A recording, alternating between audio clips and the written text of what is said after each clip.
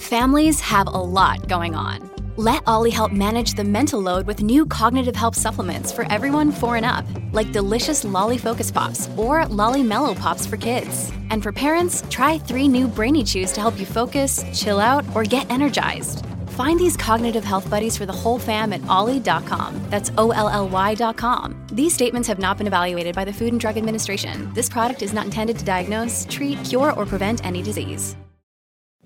I'm Hemant. I'm Jessica. And we're here for the Friendly Atheist podcast. We thought that since this is the last episode of the year, or the first episode of the new year, whenever this comes out. Sundays? Yeah.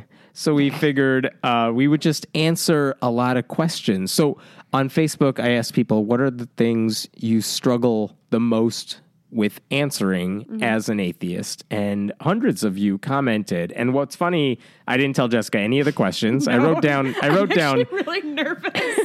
I wrote down a bunch of the ones that seemed to be popping up. What was really funny is that there are a lot of questions that were just repeated. A lot of people struggle with these same things. So we kind of, I jotted down a rough versions of some of these questions. So we thought we'd go through a bunch of them and just kind of discuss them, because a lot of the same things come up time and time again, not just questions you deal with as an atheist, but even on the website, the issues that we write about are often fairly the same issues, just coming up year in, year out. So let me start off with this first one. What do you say to people who, when you tell them you're an atheist, they say, are you comfortable with the thought of burning in hell for all eternity? Oh my God, nobody's ever said that to me. Has anyone said that to you? No one said that one to me, but I've gotten variations of that where they're like, are you afraid of what's going to happen when you die? Threat. Yeah. Aren't you afraid? The Pascal's wager sort of thing. Yeah. And part of me is like, no, I'm not afraid of burning in hell. I don't think you understand what atheism means. I think that's always a problem when you're talking to people who don't fundamentally understand what atheism is, right? Like, what do you think they think it is? They think that we are rejecting God, as opposed to, I just don't believe God exists. Yeah, that we think God exists and we're rejecting his power. Or are Satan worshippers or whatever. It's funny, there are actually polls that say, okay, you're an atheist. Do you believe in heaven? Do you believe in hell? Do you believe in prayer? And the answer is like, not 0%. Oh, no. There are some atheists who believe in things. I have gotten questions from people on Facebook. They will say, can you be an atheist who believes in ghosts? And my response is usually the same, which is that it's unusual. You would think, I mean, I'm an atheist because I reject the supernatural. I don't believe there's any evidence of the supernatural. So supernatural encompasses all of that. But there are people out there who might say, no, I don't believe in God's existence, but maybe there are other forms of the supernatural out there. I mean, to that, I would say that firsthand observations are a hell of a thing, because you can be 100% sure you saw something, but like objectively, maybe you understand that like eyewitness testimony is unreliable, or we see what we want to see, or things are tainted, or whatever. But like, I feel like if you have that firsthand experience, I felt it, so I don't know what a better explanation is, if not for the supernatural. Right. So, okay, let's get back to the root question. Yeah. Are you comfortable with the thought of burning in hell for all of eternity? If someone said that to you as an atheist, what would you say back to them? I mean, it depends so much on circumstance. Yeah. Who's asking it? Where are they asking you? So if it's like somebody who I am comfortable having a dialogue with, I would be very forthright and be like, well, I don't believe that's a thing, so it's not something that registers. It's not even a possibility in my head that like, oh my God, there's a fiery pit and a guy with horns. Like that's just not even a thing. But somebody who maybe I don't know that well, I think I'd be maybe hold their hand a little bit, like, and say the same idea, like, well, in the same way, I don't believe that there's a God. I don't believe that there is a punishment after our life, and so I don't believe in heaven and I don't believe in hell. Those, to me, when you die, you die. Yeah. If God wants to know why I didn't believe in him, the answer is because I looked for the evidence. I didn't see any. It's not like I said, oh, you exist, screw you. No, it was, I looked for the evidence. I was open to it. True. I think any honest atheist would say, I'm open to the evidence. I just haven't found it. Right. And if you're going to torture me for all of eternity because I dared to say, where's the evidence? I mean, then God is fucked up. Yeah. No, I think I would continue to I think the idea of like, I believe when I die, my life is over. And like, yeah, you can talk about existential, like you live on memories of other people or whatever. But I think that's kind of what I always say. It's like, when I die, I'm dead and it's done. So I'm not concerned about what happens after that. Yeah, let me try to do my best in this life. We'll deal with the aftermath when we get there. Right.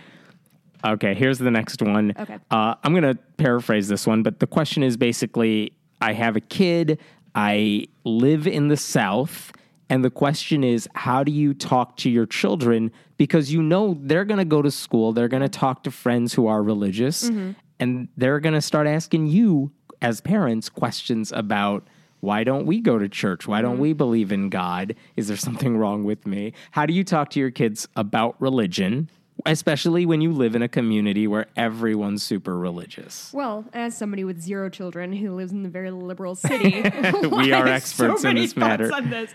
I mean, I don't know. I think there is an element of making sure kids understand that different people believe different things. Because honestly, to me, when I was growing up, I would go to church with some friends. I lived in a really Catholic community. My family wasn't, or my parents were raised Catholic, but anyway. And it wasn't until I was like in college that I actually had a full understanding of. Would you just open the can? I will open the can. That there's a full understanding that people actually genuinely believed it. So I'm coming from such a different standpoint of like, we didn't really talk about it. So I feel there's nothing, unless to say like some people believe this and they believe it sincerely, and that is fine. And live and let live. If they start, coming at you, it's a different story. But there's no need to denigrate a kid in your second grader to go. Like, you're not going to teach your atheist kid. Let me tell you how to tear down this Christian at your school. This little 8-year-old. Yeah, I mean, I think there's an element of saying live and let live until somebody is starting to like threaten you or be aggressive at you, and then that's maybe an authority figure. And I think one of the problems that sometimes happens too is maybe a kid comes to you and says, "This is what my friend told me about God, about Jesus. What do you do, Mom, Dad?" And there's such a temptation as an atheist to say that kid is wrong or your teacher is wrong because you go to that type of school or whatever adult told you this is wrong. And here's the problem with that. I think a lot of atheists would agree. You don't want to indoctrinate your child into atheism any more than you want to see other kids indoctrinated into religion. So there's a danger in telling that kid, your friend is wrong. God doesn't exist, especially when they're too young to really understand what the question's asking. Right. So when you tell them, no, God doesn't exist, that's the answer. I think that's a mistake too. And again, I'm saying this just like you. I have a kid who's not old enough to deal with this, and I live in a liberal area. So, okay.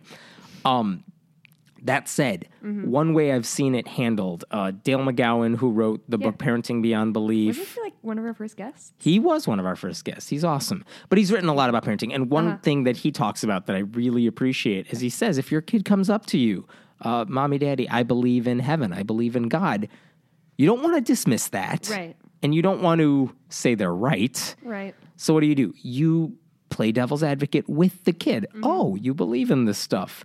Why? Why do you believe in God? And hear what they have to say. It may not make any logical sense. I mean, it doesn't make sense when 30-year-olds say it. It's not going to make sense when an 8-year-old says it. But okay, you hear them out. Yeah. Here's why they think God exists. If they say, here's why I believe in heaven. Okay, why do you think heaven exists? Well, because God's hiding in the clouds. Okay, and what happens when it's raining? What happens at night? What do you think about all these things? Just to get them thinking about this stuff. But to be honest, like really honestly, if your kid came up to you and was like, I don't believe in God, do you think you would play devil's advocate with that? Yes, and here's the flip side of that. Maybe, and this is what happened in Dale's case, he said, and the kid came back later on, maybe a week or two later, and said, I don't think I believe in heaven. I don't think I believe in God. It would be the wrong thing, Dale says, to just say, good, you're right. No, it's, oh, really? Why don't you believe in God? Why don't you believe in this stuff? I mean, where do we go when we die? And play the same devil's advocate with them, because the goal is not Right. To teach them one way is right, because you're making the same mistake a lot of religious parents do, but to get them asking good questions, because the thinking here is if they know how to ask good questions, they'll probably become atheists anyway. Yeah. But at least if they become religious, they know how to ask questions and they're not just accepting the stuff on blind faith. You want to teach them how to think. Sure. So if a kid comes to you in the South and says, you know, my friend taught me this or whatever, you can challenge them on it. That's fine. But challenge them if they go the other way, too. The goal is not to say, hey, 8-year-old, you're right, you're wrong. It's to get them to learn how to ask good questions and make them have the conversation with their friends. Yeah. I think you're going to end up at a better spot if that's the method you're using. Now, again, all bet that that's sounds hard in great. practice, Yeah, though. it all sounds great in theory. Who knows how that actually works? But I suspect you're going to be better off that way, especially because you know that kid's going to go back to school, and you don't want the kid starting a fight, and you don't want the teacher, you kid, you don't want the kid saying to like the teacher or the friend, like, "Oh yeah, no, my parents said God doesn't exist." Ha ha. It's like, oh, now you're just setting yourself up for a world of trouble. And you're using your kids as mouthpieces Right. for yourself, and that's gross. And too. we would cringe if religious people do it, so you don't want yeah. to do the same thing. Yeah. All right, we are the parenting experts, Yep. Jessica. Next question. How would you react if you knew you were about to die? You're on your deathbed. Jesus. And I know, very optimistic questions here. In 2016, that's not an okay question to ask because it's hitting too close to. Okay, it's so sorry. probably I'm sorry. January 1st. So if I You're about to die. You're on your deathbed. You've been an atheist your whole life. Uh-huh. How do you react at that point? I'm going to open a can of okay. Coke. So, God, my instinct is to do like a deathbed conversion just to kind of fuck with people, but I don't think that's the answer. People Best are podcast I episode know, ever. we're By the so- way, I'm going to have recording equipment at your deathbed. Oh, you should record my death rattle.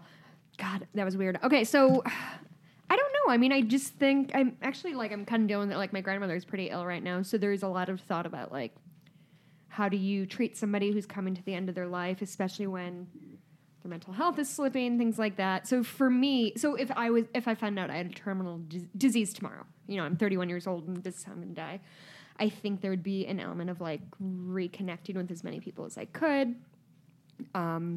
You know, making sure that what you leave behind is as not burdensome as possible. Kind of remembering that life goes on after you're done. So getting your affairs in order, which isn't romantic, but it's a very practical thing to do, making sure you're an organ donor. all that Make sure shit. all my bills are paid. Well, I mean, really, like, the last thing you want to do is, like, croak, and then someone's like, oh, she has $50,000 worth of debt that goes, I don't know how money works, but I'm Yes. sure somebody has to pay it. But yeah, so to me, the important things in life are almost always centered around people. So for me, It would sounds be- like what you're not saying is you're going to change your mind about, you know, the religion issue. well, It- because at what point, what good is that going to do? right. It sounds very practical, which is to say, no, I'm still an atheist, but the whole kind of philosophy behind that is I want to make sure I lived my best life Yeah. while I'm alive, and let me tie up loose ends. Let me see the people that meant a Right. lot to me because I won't get to anymore. Because I guess I don't understand. I kind of do, thinking about like, oh, okay, I can go through my life and be like, I don't believe in heaven and I don't believe in hell. But when I'm really faced with it, when push comes to shove, am I comfortable saying, okay, I'm about to die and that's like the end? So I understand what that question is kind of getting at, but I guess I just don't see how that would help any. Even in my last 30 seconds, I was like, oh, maybe. But the thing here, okay, here's the thing. If you all of a sudden say you do your deathbed conversion and say, oh my God, I'm a Christian, I believe in Christ. I haven't been going to church my whole life, so it's not like I'm a shoo-in to go to heaven. Oh, no, I think they would say if you accepted Christ at any point on your deathbed, for reals, then that's all that matters. See, I hate that because It's a loophole. It is a That's why the loophole. mass murderers get to go to heaven if they accept Jesus. That's why Anne Frank's burning in hell, unless she accepted Jesus while the Nazis came after her. who is it? Some serial killer All of them. One of them particularly. Was it Ted Bundy? That motherfucker. That one of them converted, like, at the very end of his life. Anti-pornography. I remember James Dobson interviewed, the Focus on Family guy, interviewed one of them. It might have been him, I'm not sure. That was Ted Bundy, but I'm not sure if that's who I'm thinking of. And this is so beside the point, but there's a podcast I listened to called Last Podcast on the Left, and they did this recording of him, this murderer, being like, before he gets sentenced to death, being like, I found Christ and I've learned to forgive myself and I just have to blah, blah, blah, blah. And it's like, that's really fucking nice for you. But I'm sure the 20 kids you killed aren't super forgiving of you. But like, I'm super glad you can sleep at night, Which, if Christians have it right, he's going to see those kids that he killed in heaven, which is fucked up. Oh my God, I never thought of that. Yeah, it's messed up on a lot of levels. They never get to that question when they talk about it in religious class. Okay, I don't want to get it. Yay. But yeah, that's the idea, that you can accept and God. His heaven is that he can like have access to murder people as often as... Ew. Weird. Oh, that's scary. Have fun, kids in heaven. Oh my God. Okay. Yeah, we what need was to. The question? There's no question anymore. You've gone past whatever the question. No, okay. If we're going back to you're on your deathbed, if you convert at any point on your deathbed, right. You're going to heaven technically, according to Protestants, Christianity, right? Yeah. They don't care about what you did in your life. So.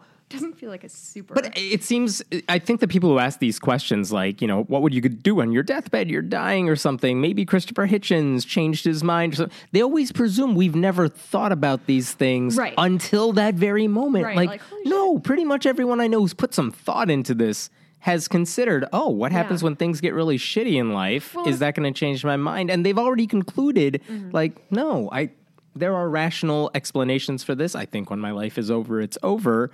Like, it's not like you're going to come across some epiphany in your dying moments that you never thought about until that time. Yeah, no, and especially when you think of a Christopher Hitchens type who was facing his own mortality for a long time before he eventually died. It's not like he got a diagnosis and died the next day or was in a terrible accident and he had plenty of time to think about this issue. To consider what was going on. Also, can I say the creepiest thing? Do you ever think about like when we're dead, like this podcast is going to be on forever? So like creepy. Isn't that weird? So people will be like, "Oh, these assholes were talking into a microphone 200 years ago." They could have just used plug the USB port into their brain, and that's how I get my podcast. Hello, people of 2022, no, 2200, whatever year. I don't know. Not for years. 22. Whatever year 16, it is. 2216. But yeah, it's just a weird question to ask if people will convert. One, because it's so rare. I can't remember anyone who's actually converted on their deathbed. Like, if it happens, it's super rare. It doesn't speak for other people. Or I wonder if it does happen, if it's more of a, you're not all mentally there, or you're trying to appease grieving family members, or, people will do a lot of weird shit to, not cause friction. Right. So the one time, the time I've heard it cited often is there was this... Darwin? That's the urban legend that Darwin did it. That's false. Right. But there was a guy, Antony Flew, a philosopher, who they say converted in his, dying days. And all he really said was, or maybe, I don't know if it was on his dying days, but late in life, after being a vocal atheist for a long time. And basically all he said is, it seems like there could be a good reason to believe God created the world, because I don't have a good answer for that. So he's a deist. God created the world, but he's not answering your prayers. There's no miracles going on nowadays. It's very different from whatever, evangelicals believe. And yet that was somehow supposed to be proof to atheists that they should change their minds too, which is ridiculous. Richard Dawkins has said, if he's on his deathbed, he's going to have a recorder set up just so everyone knows he was still an atheist do you think he'll hire us to record?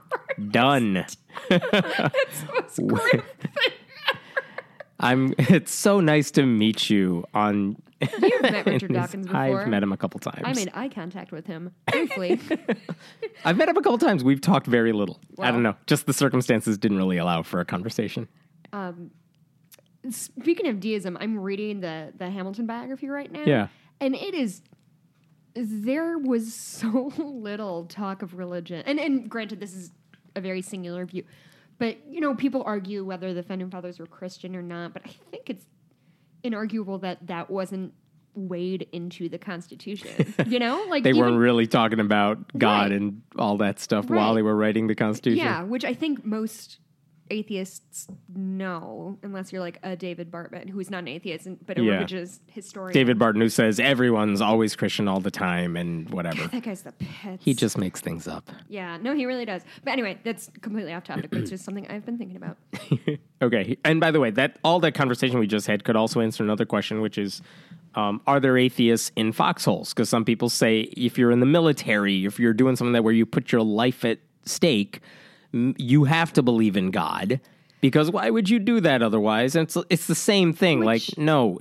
People can give their lives for a good cause because they believe in something. Has nothing to do with God. There are plenty of atheists in the military and policemen, firemen, whatever. That's what I was just about to say. Like, A, that's insulting to Yeah. any atheist who's served, who deserves just as much Yeah. credit or whatever. That said, also that implies that, like, the military is the only place where people put themselves in high-risk positions. Because, like you said, like, policemen, firemen, all that kind of thing. Like, people are doing dangerous work every day. And not even, like, super noble work. Like, people who work in factories, maybe not Right, as much right. now, I they're mean, much they're- safer now, but, like, people are dying all the fucking time. And, like, Right. to imply that, A, the military is the only dangerous place in the world. And I'm not trying to discredit people who are serving Right. because it's super dangerous and But yeah, yikes. people are doing a lot of dangerous things all the Right. time. Doesn't mean they're not atheists or something. So, okay, here's the next question. I'm going to read this one as it's written. Sometimes I feel like I'm too strident when speaking out against religion. I live in the Bible Belt now. It's had a direct effect on my relationships here. No matter how friendly or kind I am, my atheism scares people. So what do you do in that situation? If you're, let's say, in the Bible Belt and somewhere really religious, should you speak out as an atheist? Okay, so my answer is skewed because I'm a loud asshole. And so I am very much of the mindset that if you are in a position that you're not going to be harmed, and by that I mean nobody's going to physically hurt you, you're not going to lose your home if you're, a kid living with your parents or your education. And sadly, there are places where that could happen. 100%. But that's also why I think people like that are the reason it's important that people like you and I speak out, because there aren't really We don't have the direct same barriers. consequences, Yeah. to me speaking my mind, and that works its way out like whatever. So I can relate to this because I feel very similar in regard to my feminism. That and it's not to say that feminism isn't generally accepted, but when I am doing my rants about how white men ruin everything, which, there's an Screw white men. They're Yeah. not me. No, but just things like that. Things like when you're looking at what's going on and it's just like white men who have their head up their own asses, and it's not exclusive, and it's not, but it's things like that I'm like, fuck it. Like, you guys keep fucking it up. Can you hand over the wheel? And people shockingly don't like that. I What? don't know. I can't imagine why. And I've definitely, So has that made you shut up about it more? no, Okay. it's made people like me less, Yeah. but that's okay. I'm not Because all the that people who would... likable. Well, I mean, the people who wouldn't like you for saying those things are probably not people you care to be close with, I would assume. Right. And yes, I think that's accurate. And I know what I think is, or what I'll vocalize is more extreme, but it's just something I'm really aware of, and I see it affecting my everyday life. The way I'm sure this letter writer, Sure. Facebook poster, probably sees. So you're cognizant of it. You're not necessarily going to bring it up all the time, or at least you're aware that if I bring this up now and I want to, it may change our relationship. Yes, and to some extent you have to pick and choose, because I've never been great at agree to disagree. That's Yeah, really, that's really No, hard no, for we're me. going to finish this now. Right. But at the same time, I understand that, like, you still have to interact with people who disagree with you, and so you have to keep certain barriers up, and you can't be completely outspoken about everything all the time, because nobody wants that guy at the party. Right. I've always been under the mindset that, I mean, it's been said before, but there's no nice way to tell people they're basing their life on a lie. There's no right way to tell Yeah. people you're an atheist, because you're going to offend someone just Well, by... our very existence Yes. offends a lot of people, which is Which is too bad. So I don't think the issue is, that you're not friendly or kind about it. There's no nice way to say you're an atheist in among certain people. Right. So there's that. I mean, there's no nice way to say it. So the question is, do you mention it at all? And I agree with you that, look, if you're going to be putting yourself in harm's way, if you're going to be hurting relationship, like should you come out to your parents as an atheist? Right. Look, if you live under their roof and you're dependent on them for financial support, don't be an idiot. Yeah. I mean, there's an element of self-preservation that we all have to do. I mean, believe me, I was that kid where I'm like, I don't want, I'm living here. It's going to make my life hell if my parents think I'm an atheist for a while anyway. Even though I really wanted to come out because I want to be honest about it. Right.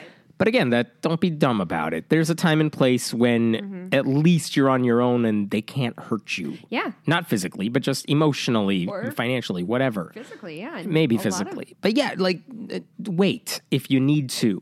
If your kids are going to school in the South or something, maybe that's not the time for you to speak out because it might affect them. Same type of issue, which is if this is going to come back to bite me in the ass or if it's going to affect how my kids have to deal with, especially if it's going to affect your kids. Yeah. Maybe it's not the right way to do it. So a couple things I would add to that.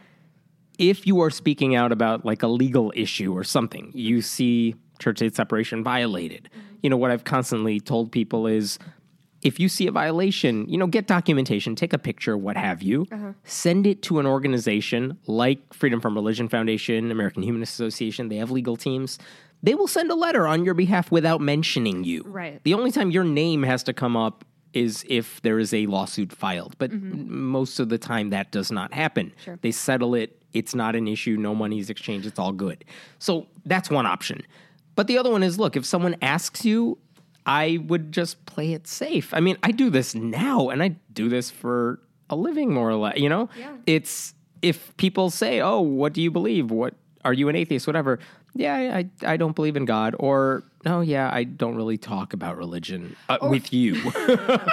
I will talk about religion on the computer, but not with most people. Yeah. I don't want to have this conversation with other people. Right, and I think there's an element of not wanting to, not wanting to cause friction where it's not necessary. Right. But I also think that for me, if somebody asks me if I'm religious, I feel really comfortable saying, no, I'm an atheist. That's never, for a long time, I'd say, oh, I don't go to church, or oh, I don't believe in God, or, something that's a little more cushiony, because the atheist word scares people. And let me add on to that. I'm with you. I'm not ashamed of it. I'm obviously not but worried about place. saying people I'm an atheist. But the reason I say that is because I do still have I coach a team at a local high school. I have a lot of connections to those kids and their parents. I don't want my beliefs and all the stuff we talk about here affecting what I do there. Those are separate worlds for me. Right. So of course, when they bring it up, I'm gonna change the conversation. I don't want to talk about it with you. Yes. Everywhere Context else is key here. Right, context is key. Everywhere else, I'm fine with it. Yeah. My close friends know about it. It's fine. But yeah, just to add on to that, context matters. Yeah, it does. Okay, here's the next question. All right. Someone wanted to know how you respond to this question. How am I supposed to live knowing I will never see my grandbabies in heaven? Or how will you live knowing you will never see your grandkids in heaven? I don't know. Because if you don't believe in heaven, and if you're an atheist, you're not going to see all your loved ones again. I presume that's the question. How do you get through the day knowing that if your parents have died, if your grandparents have died, maybe if your kids have died, that's it. You're not going to see them in heaven. At least with religious people, you have hope that even when you die, you will be reunited. I mean, we just saw this week with Carrie Fisher, Debbie Reynolds. God. Hey, 2016. But I sat on my couch and cried about Debbie Reynolds. I think that was a hard one. I don't know if it was her Debbie Reynolds' son who said this, but someone said she wanted to see Carrie. She wanted to see Carrie again, so of course, and as a mother, of course, it's like now I can go. Maybe there's that sentiment to it, but the nice sentiment that makes no sense is that she wanted to be reunited in heaven or something. Okay, fine. How do you get through the day knowing if you suffered such a loss, that's not going to happen? So I've actually had this question. This is one of the few questions that's really been posed to me in real life, in the wild. I was obviously at a bar, as I'm wont to do, and this woman I was talking to is Catholic and takes her religion very seriously. And so I completely will say I was kind of an asshole about it because I forget how important people's religions are to them, and I kind of look at it like it's an anthropological thing. So I'm like, oh, well, if you're Catholic, what do you think about this, or what do you think about that? And it was me being sincerely trying to get information, but I was doing so very callously, and it was a poor judgment on my part. That said, she asked me the same thing, and my answer was that 7 years ago now, a really close friend of mine died. He and I we worked in Montana together. We were very close. He was a Baptist, very religious. And we had to this day, some of my favorite religious discussions because we were mutually respectful. And just, he had never been an atheist before, you know? So anyway, so he died unexpectedly. And it crushed me. Like, I was crushed. And the way I've accepted that I'll never see him again, which isn't anything that brings me comfort. But because I feel sure that it's very unlikely that I'll ever see my friend again, I try to keep his memory alive by sharing stories about things we did together, or experiences we had together, or things that he taught me, or things that I felt like I taught him. And to me, that's more important. Like, if I died tomorrow, I would hope that my memory would live on through the people I've affected. Right. And I wonder if there's any inclination for people not to, if your friend passed away, it's like, I want to keep that memory alive. I'm going to be proactive and do things to make sure that memory stays alive. And I wonder if you were religious thinking, I'll see him soon. You may not want, you don't think you need to do all those things, preserve that memory. Yeah, and I don't know if that's true. I was just watching a documentary on Netflix. It's called Witness. Have you heard of it? No. Do you know who Kitty Genovese is? Yes, the New York woman who was... So she famously, in the 1960, I want to say-ish, she was murdered in Queens in New York. And this very famous article came out in the New York Times called 38 Witnesses, or 38, I think. And what they were saying was there were 38 witnesses to this woman's brutal attack, and nobody did anything. So this documentary is about Kitty Genovese's younger brother, who just wants to find out what happened. And, like, did people really do nothing? And this is before 911 was a thing, so, like, calling the police wasn't a simple thing. So anyway, all that is to say that when this young woman died, because it was such a tragic and such an unexpected death, the family didn't go to the trial of her murderer, and this guy who's now in his 60s or 70s was saying, we never talked about her. So her memory very much died with her. And so all of a sudden, because of this documentary, he's talking to his own kids and saying, oh, did you know that Kitty was XYZ? Or did you know she liked to do this? And all of a sudden, they feel like they know her too. They know her again. Because I just think I know they were a Catholic family, and I'm sure it's more the circumstances of the tragedy than necessarily the... But yeah, I wonder how many religious families may just think, you're going to see Grandpa again. Right. Here's the pictures. That's kind of... We don't talk about it that much because we'll see him soon. And I could be completely extrapolating off something that isn't necessarily a religious thing, quote unquote, but I don't know that, because I would rather keep my loved ones close to me today and think about them and remember them and share stories about who they were and who they meant to me than hope in the back of my head that I'll see them again, and could be wrong. And, George Carlin had this long bit in one of his last stand-up special that was more or less like, and who are you even going to see in heaven? I'm totally paraphrasing, so of course I'm butchering you're nailing it. But, who are you going to see? Are you going to see their old selves? Or are you going to see them as younger selves? Like, they're not going to... they Julia wouldn't Sweeney be the same as the memory you have of them, per se. Yeah. Okay. Next question. Move on. How would you teach your children... this is from someone who was asked this by someone who was religious. They didn't know how to answer necessarily. How are you going to teach your children morality? Jesus. without religion. I don't know, don't be an asshole for like a second, and I bet they'll figure it out. There's so many snappy answers to this that are which I is like mine. I like yours too. How are you going to teach your kids morality with religion? Because the Bible's full of crazy shit. I think we posted a meme on the Facebook page or something that said, if you had a robot that lived in your house whose only like programming was do everything the Bible says, would you want that Bible? Would you want that robot in your house? Bible robot, a Bibot. Ew. That's my best work. I like it. Robo. But it's weird to think, because if you're teaching your kids, you shouldn't lie or, don't steal from other people. Why not? Because the Bible says so. That's the shittiest reason to not steal from someone else. And this is another thing that's well-worn ground, but saying if the only reason you're not killing somebody is because your religion, then that's not like what morality is. That's just fear of punishment. Right. Like, I do good things for people because that's the world I want. I want to live in a world where people do nice things. Like, I go and volunteer at a therapeutic writing center because I want to help those kids, and those kids' days are made better, and that makes me feel better. So, like, everybody's winning. Right. Instead of I'm, like, keeping track in the back of my head of, like, do I have enough tally points to make it up to heaven or whatever. Right.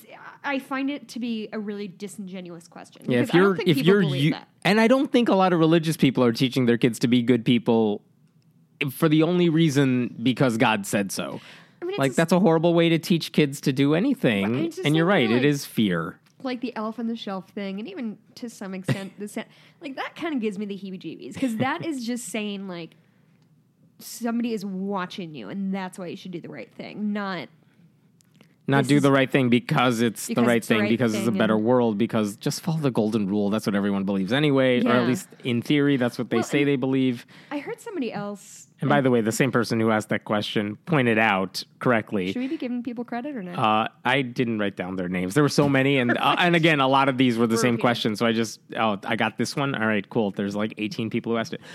The religious community I grew up in, I'm quoting this person, the religious community I grew up in has produced numerous pedophiles, people who sell drugs to kids, and at least one murderer. Point being, you could be raised in a religious community. It doesn't mean everyone's going to turn out okay, which is the point. So I think the idea that just because you're religious means you're necessarily moral has been so widely debunked, it's kind of laughable at this point, because we have very specific cases of religious leaders, even will say, like, not even just somebody who says they believe in God, because fuck, if everybody's always going to say, like, oh, they're not, like, they're doing the no true Scotsman thing, right? Like, oh, they weren't praying to God. They weren't real Christians or something. But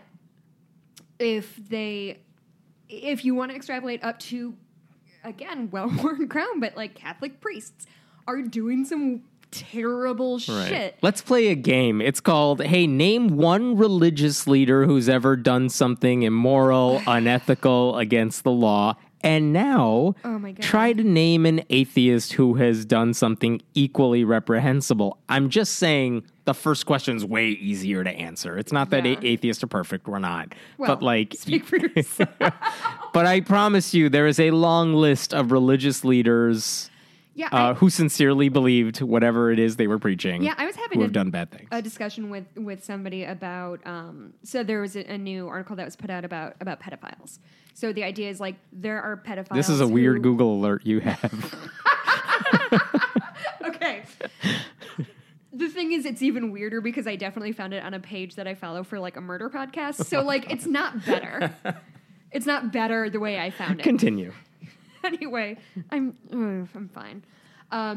So they're saying, okay, there are people who are saying, like, I have these pedophilic urges, and and the idea is, like, can we find these people and give them the appropriate therapy or give them the tools they need as to not harm people? And somebody was just furious about this idea of, like, no, they're just assholes who are... They're horrible people. They're just bad people. We need to lock them up or something. Exactly.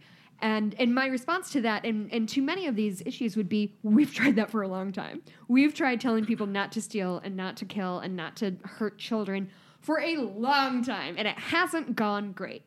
So either we need to just accept that this is a part of, and I would say the same thing that people are going to do bad things. Right. And I would say this is a similar argument the gun thing is, okay, we've had this in place for a minute, and this is the result. I think we could do better. I think we could reduce gun deaths. I think we could reduce instances of children being harmed. But we have to agree that we want to collectively help this, and that some things are worth sacrificing. So for me, and that's super easy for me to say, that I would rather not have a gun in my house and quote-unquote feel unsafe, which is another conversation for another day, than risk not even somebody shooting up a place, some toddler getting their hands on a gun and shooting themselves or their family. So let's live with the fact that, there is going to be some horrible stuff going on in the world. Let's work to reduce it as much as we can. Right. But religion's not going to solve this problem. Yeah. Are you saying that I got off the track? Of No. what we're talking about? I'm just trying to corral it back. Well, that is my job here. I think it's more, I think it's more in line with skepticism than it is necessary with atheism, because I think those are other elements of, like, if you look at the facts and you take away, like, the impassioned pleas and you take away everything else and just look at, okay, here's what we have, here's the problem, how do we solve it? Statistics say you're more likely to shoot yourself or a family member in your house than a burglar. Okay, if we can get people to accept that, and I think that's, to me, what a lot of skepticism is about, is sometimes it's not pretty or romantic, and sometimes you have to acknowledge that there's more world around than you, and what you want isn't necessarily what's best for the collective, which is very, very communistic sentiment I'm rolling in. Anyway, that's what I have to say. Excellent. Simple question, one that we faced many times, but what if you're wrong? Sorry. No, I seriously, like, what the fuck would I do? What would I do? I've lived my entire life with the active search for what is truth and what is real and what can I count on. And time and again, it's shown that there is nothing supernatural, that there's nothing beyond... I shouldn't say there's nothing beyond what we can see, because that's obviously fallacious, but there's nothing beyond the natural world that we can see. So the idea that the way for me to be a good person is to put my blind faith in something because I'm told to me is sad almost, in a way, of the measure of me as a person isn't, did I do the most good for the most people? It is, did I blindly put my faith in a thing that I had no hard evidence of? Right. Why would I start believing in what I think is nonsense just because of that remote possibility or something? Like, no, I mean, if you're going to punish me for daring to question and challenge, most people don't think about this stuff. Most people will never ask, the question whether God exists. They will accept it because it's what they've been taught and be done with it. Like, I'm not ever going to be upset that I dared to question it or think about it or anything. So, like, what if I'm wrong? Like, then what's God going to be mad at? That I looked for the answer? That's crazy. I mean, what sort of messed up God would believe in that stuff? More importantly, and this is the common response to this, it's, what if you're wrong? You're believing in this one God who does everything. What if Hindus are right? Man, you're all screwed. And just to be clear, like, even if we're doing numbers and stuff worldwide, Christians are still in the minority. Like, they're 30-some% of the world. And Muslims are like 20-some% of the world. Like, we're all in the minority with whatever it is we think is right. Yeah, that's a good point. So the odds that you're right and everyone else is wrong, I mean, that's the question I always want to kind of throw back. And that you're staking your eternal life on this. Right. And it's something that I feel like people struggle with kind of circumstantial things. So the fact that I was born to Italian and Irish parents means if they were religious, I would have been raised Catholic. Right. Not because my parents did some, like, real hard-hitting, research and sought their truth and explored all of the possible religions. They were just born into Catholic families. Right. By Yeah, it's circumstance. I mean, it's not because one group of people magically stumbled upon all the right answers. That's silly. Okay, here's a different question altogether. Should you just, if your family wants you to baptize your kids or go through those religious rituals and you and your spouse don't believe in this stuff, should you just go through with it to keep the peace? That I'm living proof that that's not going to do a ton because I was baptized to Non-religious really parents. Yeah. And religious grandparents. And I was told at like 10 that I was baptized to shut my grandmother up. Did it work? Did your grandmother shut up? No, of course she didn't. Uh-huh. I mean, it's just, I don't know. I guess it's what you're willing to, because I mean, okay, I'm an atheist, so I don't believe baptism hurts anybody. Right. But I think there is inherent harm in sort of inundating your kid into, I don't know. See, I wouldn't do it. Again, like, I really have to keep coming back. Like, I'm a huge asshole. And I can't emphasize that enough because I would never do that. Right. You know what I mean? Like, it'd be like, no, fuck off. Like, this is my human child and I'm going to keep it alive and not, like, douse it in water. I think it's what baptism. I'm not going to throw the fire hose on my infant. Do you dunk them or do you pour water on them? It depends. You could do the full body baptism. You could do sprinkling on the head. Some of them don't count, and if you do it wrong, you're going to hell. But, Well, you got to do it right. Dunk them in a river or whatever. So, yeah, so to me, I would say absolutely not. Like, no, who cares? Like, they can, unless, again, there's a question of, are you relying on your parents for childcare, or are you relying on your parents for financial aid? This is the atheist version of the Gilmore Girls. Then you go ahead and do it and get the money. Gilmore Girls is such a good metaphor. So, like, You're welcome. this is really exciting. So I didn't Emily binge watch it the moment it came out on Thanksgiving weekend. Okay, we have to talk about that off mic. All right. Or on mic. No, off mic. So, like, Emily and Richard their dinner at Sunday nights is church. And If you want money from us, you have to come every week. which, for I'm going to be dinner. honest, I would. I'm not coming off super great. But, like, if those were the stakes, if the stakes were you do this or you don't get an education Or your you're not part of the children- will. or I mean, at what... Like if your grandparents said, you got to send your kid to Catholic school, we'll pay the tuition. See, that's different. Different circumstance now? I think so. Because I think being baptized is passive, and it's not a thing your kid's probably going to remember, assuming you Right. do it pretty early. Right. And therefore, it's not really doing anything. Like, if you don't believe in the magic of baptism. It's just a waste of your time for a little bit. It's not, that's the end of it. Yeah, you dress up, like, people hold your baby, and I don't know. Right. I'll push the back. Catholic Yeah. school is, that is shaping your child's outlook and their future and their education. Like, their early education is important. And Right. And to be fair, Catholic school, I mean, is not as bad as, say, some private evangelical school or something. I mean, there are degrees here. Catholic schools, for the most part, they do a good job of educating your kids. But you're right, indoctrination is a part of that, too. Right. And we all know a lot of atheists who went to Catholic school, too. But yeah, I mean, it's a different story if they're going to pay for stuff, if they have you on the line, for so, other like, things. I guess this hypothetical situation is you live in a place where the public schools are really subpar, and they're helping you out. They're helping you out.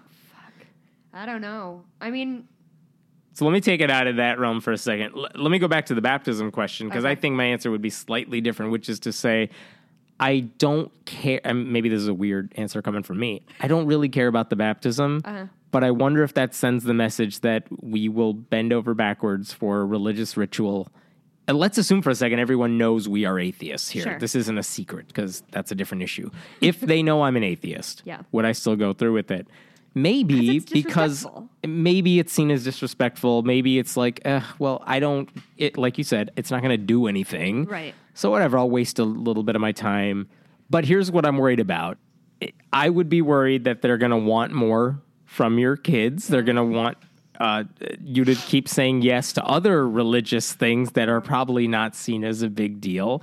And that's where I get worried And then all about. of a sudden you're getting married in a Catholic church. And Yeah, you have to right? obey your I husband. mean, we actually did this, which is, when I got married, my parents wanted a religious ceremony. Yeah. It's like, I will, as long as the wedding is something we plan, like Yeah. I plan and my wife plans and stuff, it's like, I will give you this little party if you want to have a religious one because you're not getting the wedding. Right. So I don't care. You can have that. Well, and you did the invitation thing for them, right? I think, we made a little religious invitation too, just to appease them because I didn't care. Right. But we kind of went into it saying like, look, it's not going past this. We're not doing anything else. And the same thing I would think is the advice I would give to other people, which is your parents, your family, they kind of need to know what the boundaries are. Same as like with kids. If Like they're you gonna- set boundaries. And If your family, extended family, is going to indoctrinate your child, like here, grandparents want to see their grandkid. Fine, I'll leave my grandkid with you. But if I find out you're indoctrinating them, you don't get access to them. That's the leverage you have. Yeah. So, I mean, you have to find a way to set the boundaries.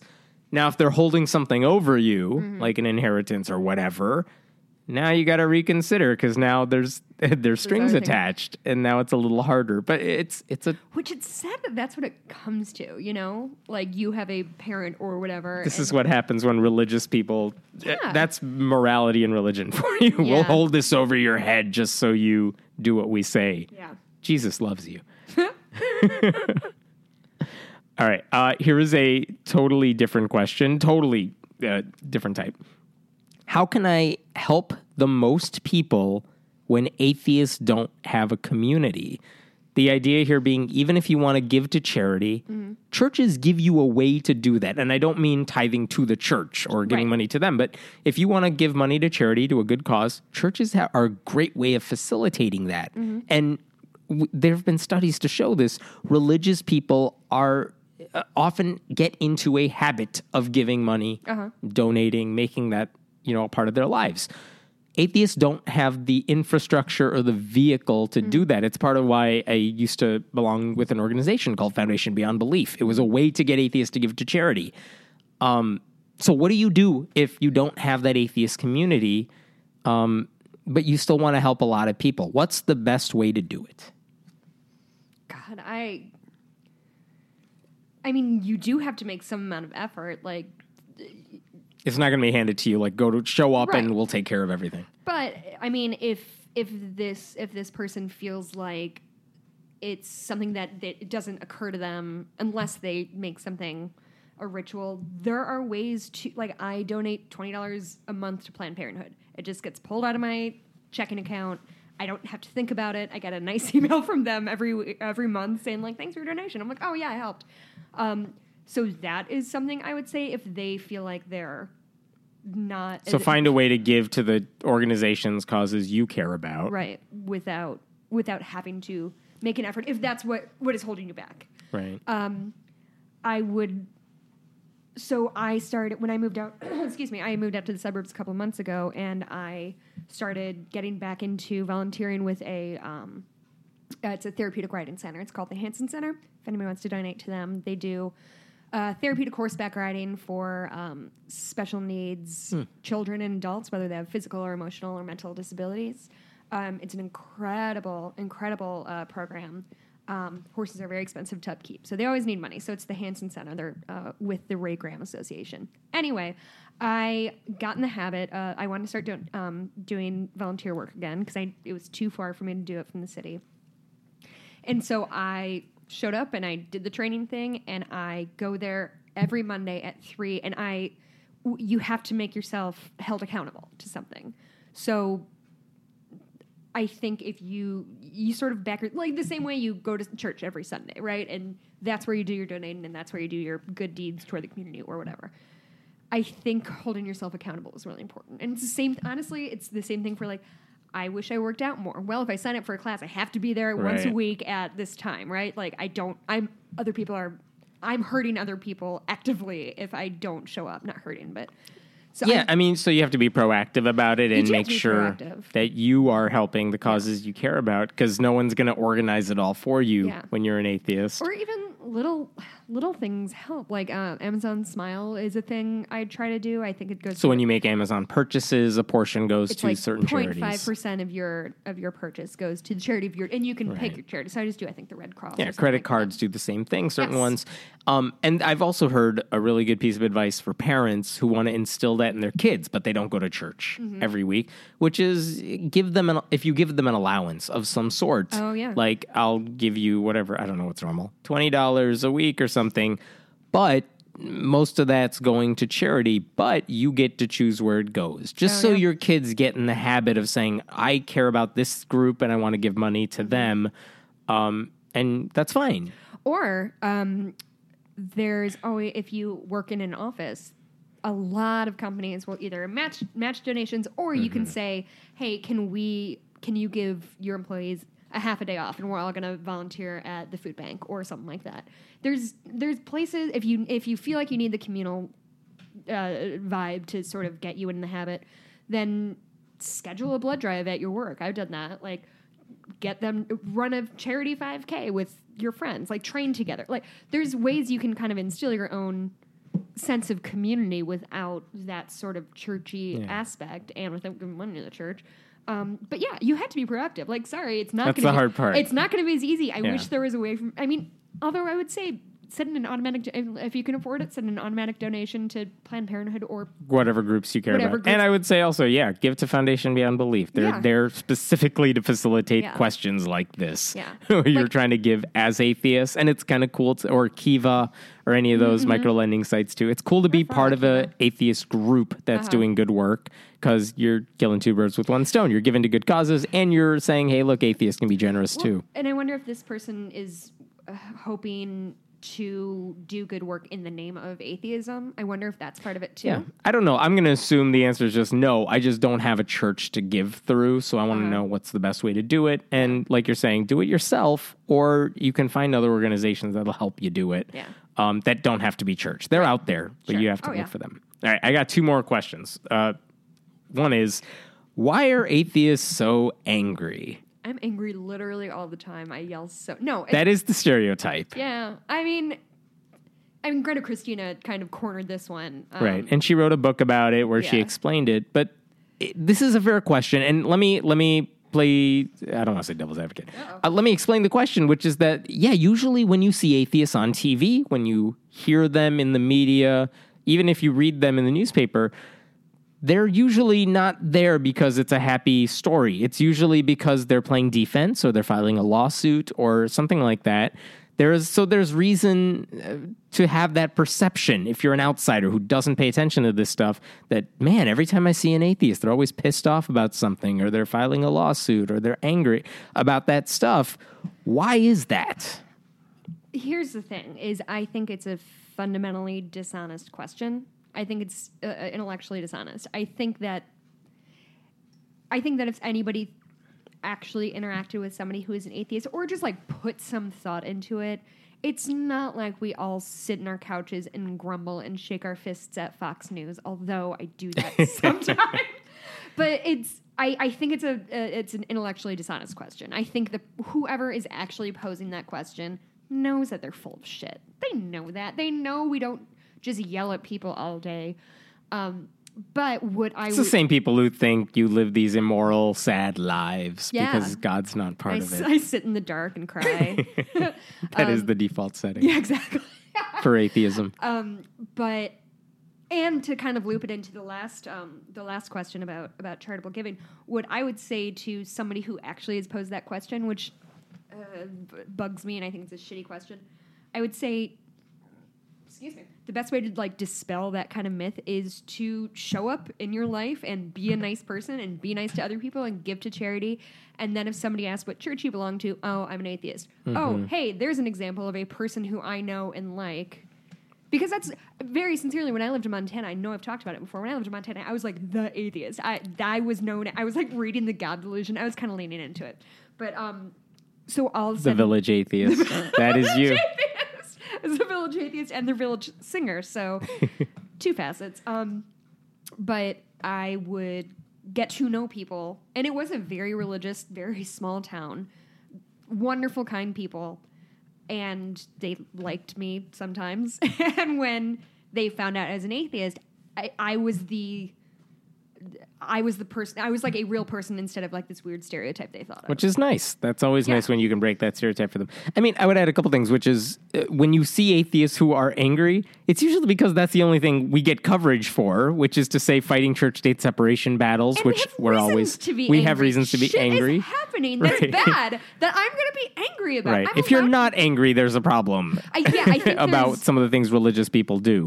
I think, honestly, that sort of why are you so angry thing is applied to a lot of quote-unquote others. I think it's a lot of like this sort of... Yeah, why is Black Lives Matter always angry? Because they have to be. Why are feminists so angry? Why are atheists so angry? Right. Why are liberals so... Because we have shit to be angry about. And it's funny because, and you mentioned this, if you go to a group of atheists or a gathering of atheists where we're amongst ourselves and talking about other things...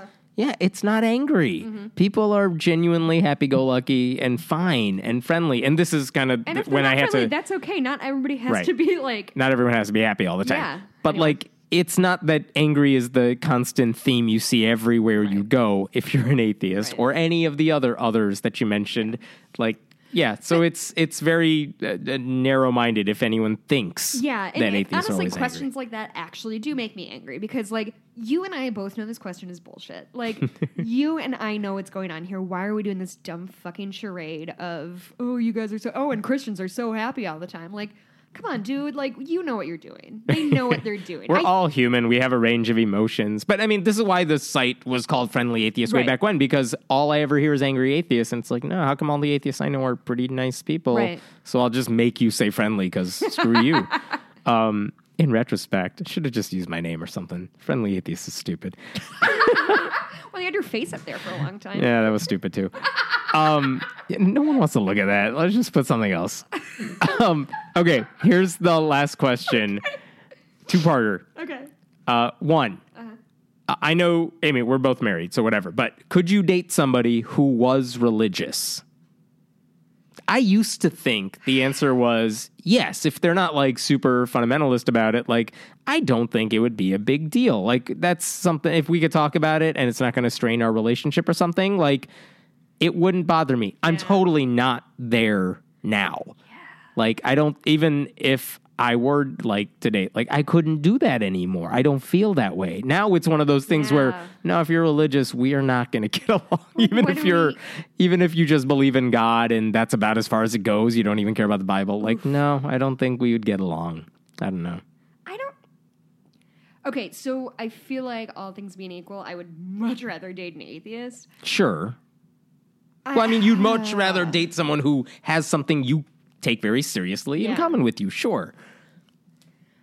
But, I mean... Under what circumstances could you ever date a religious person? At this point, given whatever you've been through and, you know... Man, I don't know. Because I don't... Here's what's happening in my head right now. I don't want to say, no, I would never date a religious person. Because, like, I feel like that's not a cute look on atheists. But at the same time, I don't think I want to. Right. I don't think I would. It's the same way, and I keep coming back to like it's a disagreement on something so fundamental to like who we are now. And this is one of those things. Like I know atheism isn't everything to everybody, even if you are an atheist. But it is for us. It's a huge part of our identity, and so seems weird to even consider being with someone who's not. Right. Well, and I don't know about your wife, but when my husband and I started dating, he wouldn't have called himself, and I don't think he even really likes to use the word atheist. Yeah, mine's in the same boat. Like it's, he prefers skeptic, I think. Yeah. But like that, I do remember on like our second date, I asked him if he believed in evolution. Nice.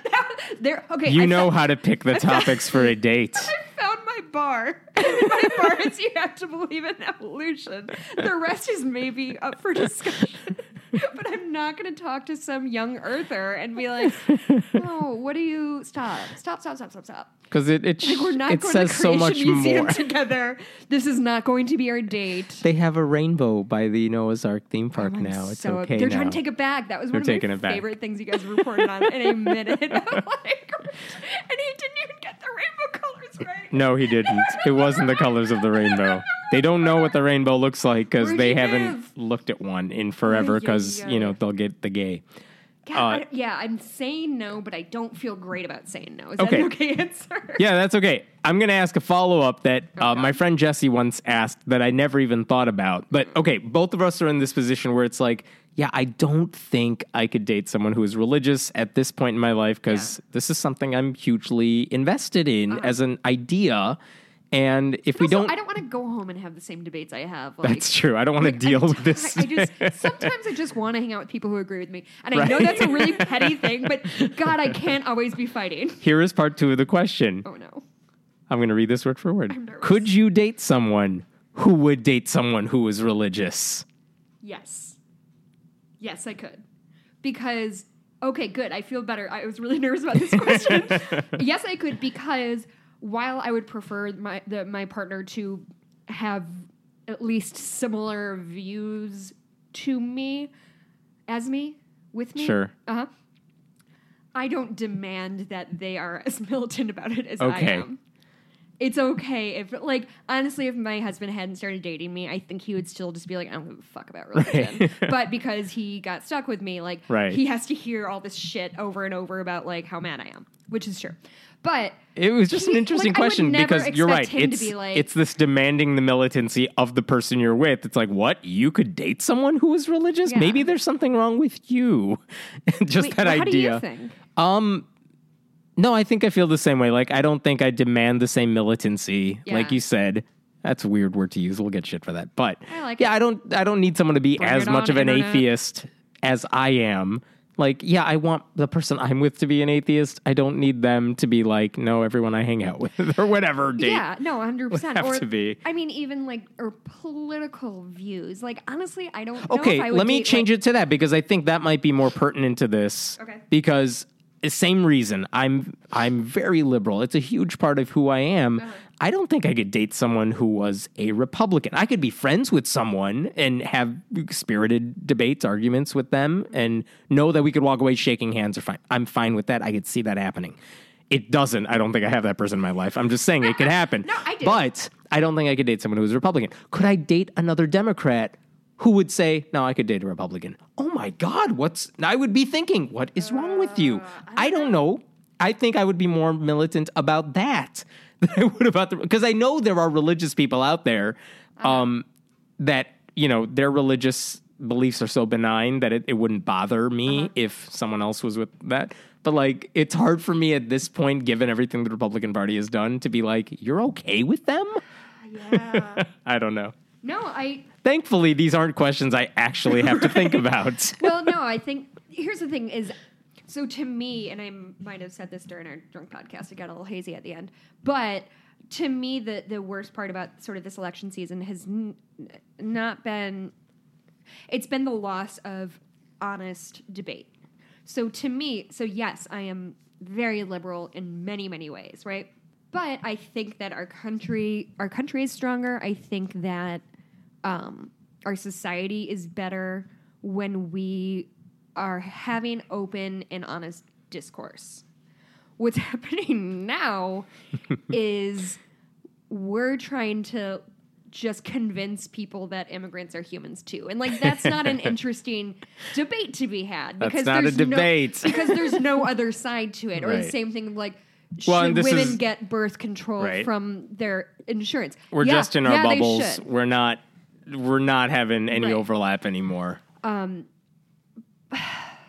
I don't know if I don't know. I'm sure someone could convince me that I'm wrong on this one. Like, Oh, no, they it's not will. a big deal. I'm sure. That's okay. We have no listeners. It's cool. There's like 18. Thank you, 18 people. We love you. By the way, last time we were together, we talked about, hey, we should go on tour. Oh, yeah. And the funny thing is, we got maybe a dozen plus actual responses from people saying, if you came on tour, I would come to watch, which is very nice. And we really appreciate those comments. I sent them all to Jessica. And I had my car packed. I was like, let's go. The funny thing is, we got like one person emailing from like 18 different cities. So we're going to, where are we going? Tennessee. Yeah, we're going all over the place, but we're just Washington. going to have an audience of one person. So Listen, thank you, one person Can in we all of those crash on your cities. couch? Because I'm about to be unemployed. Got some time on my hands. No, you're going to be employed. We'll see. We'll see. Yeah, I really want to go on tour.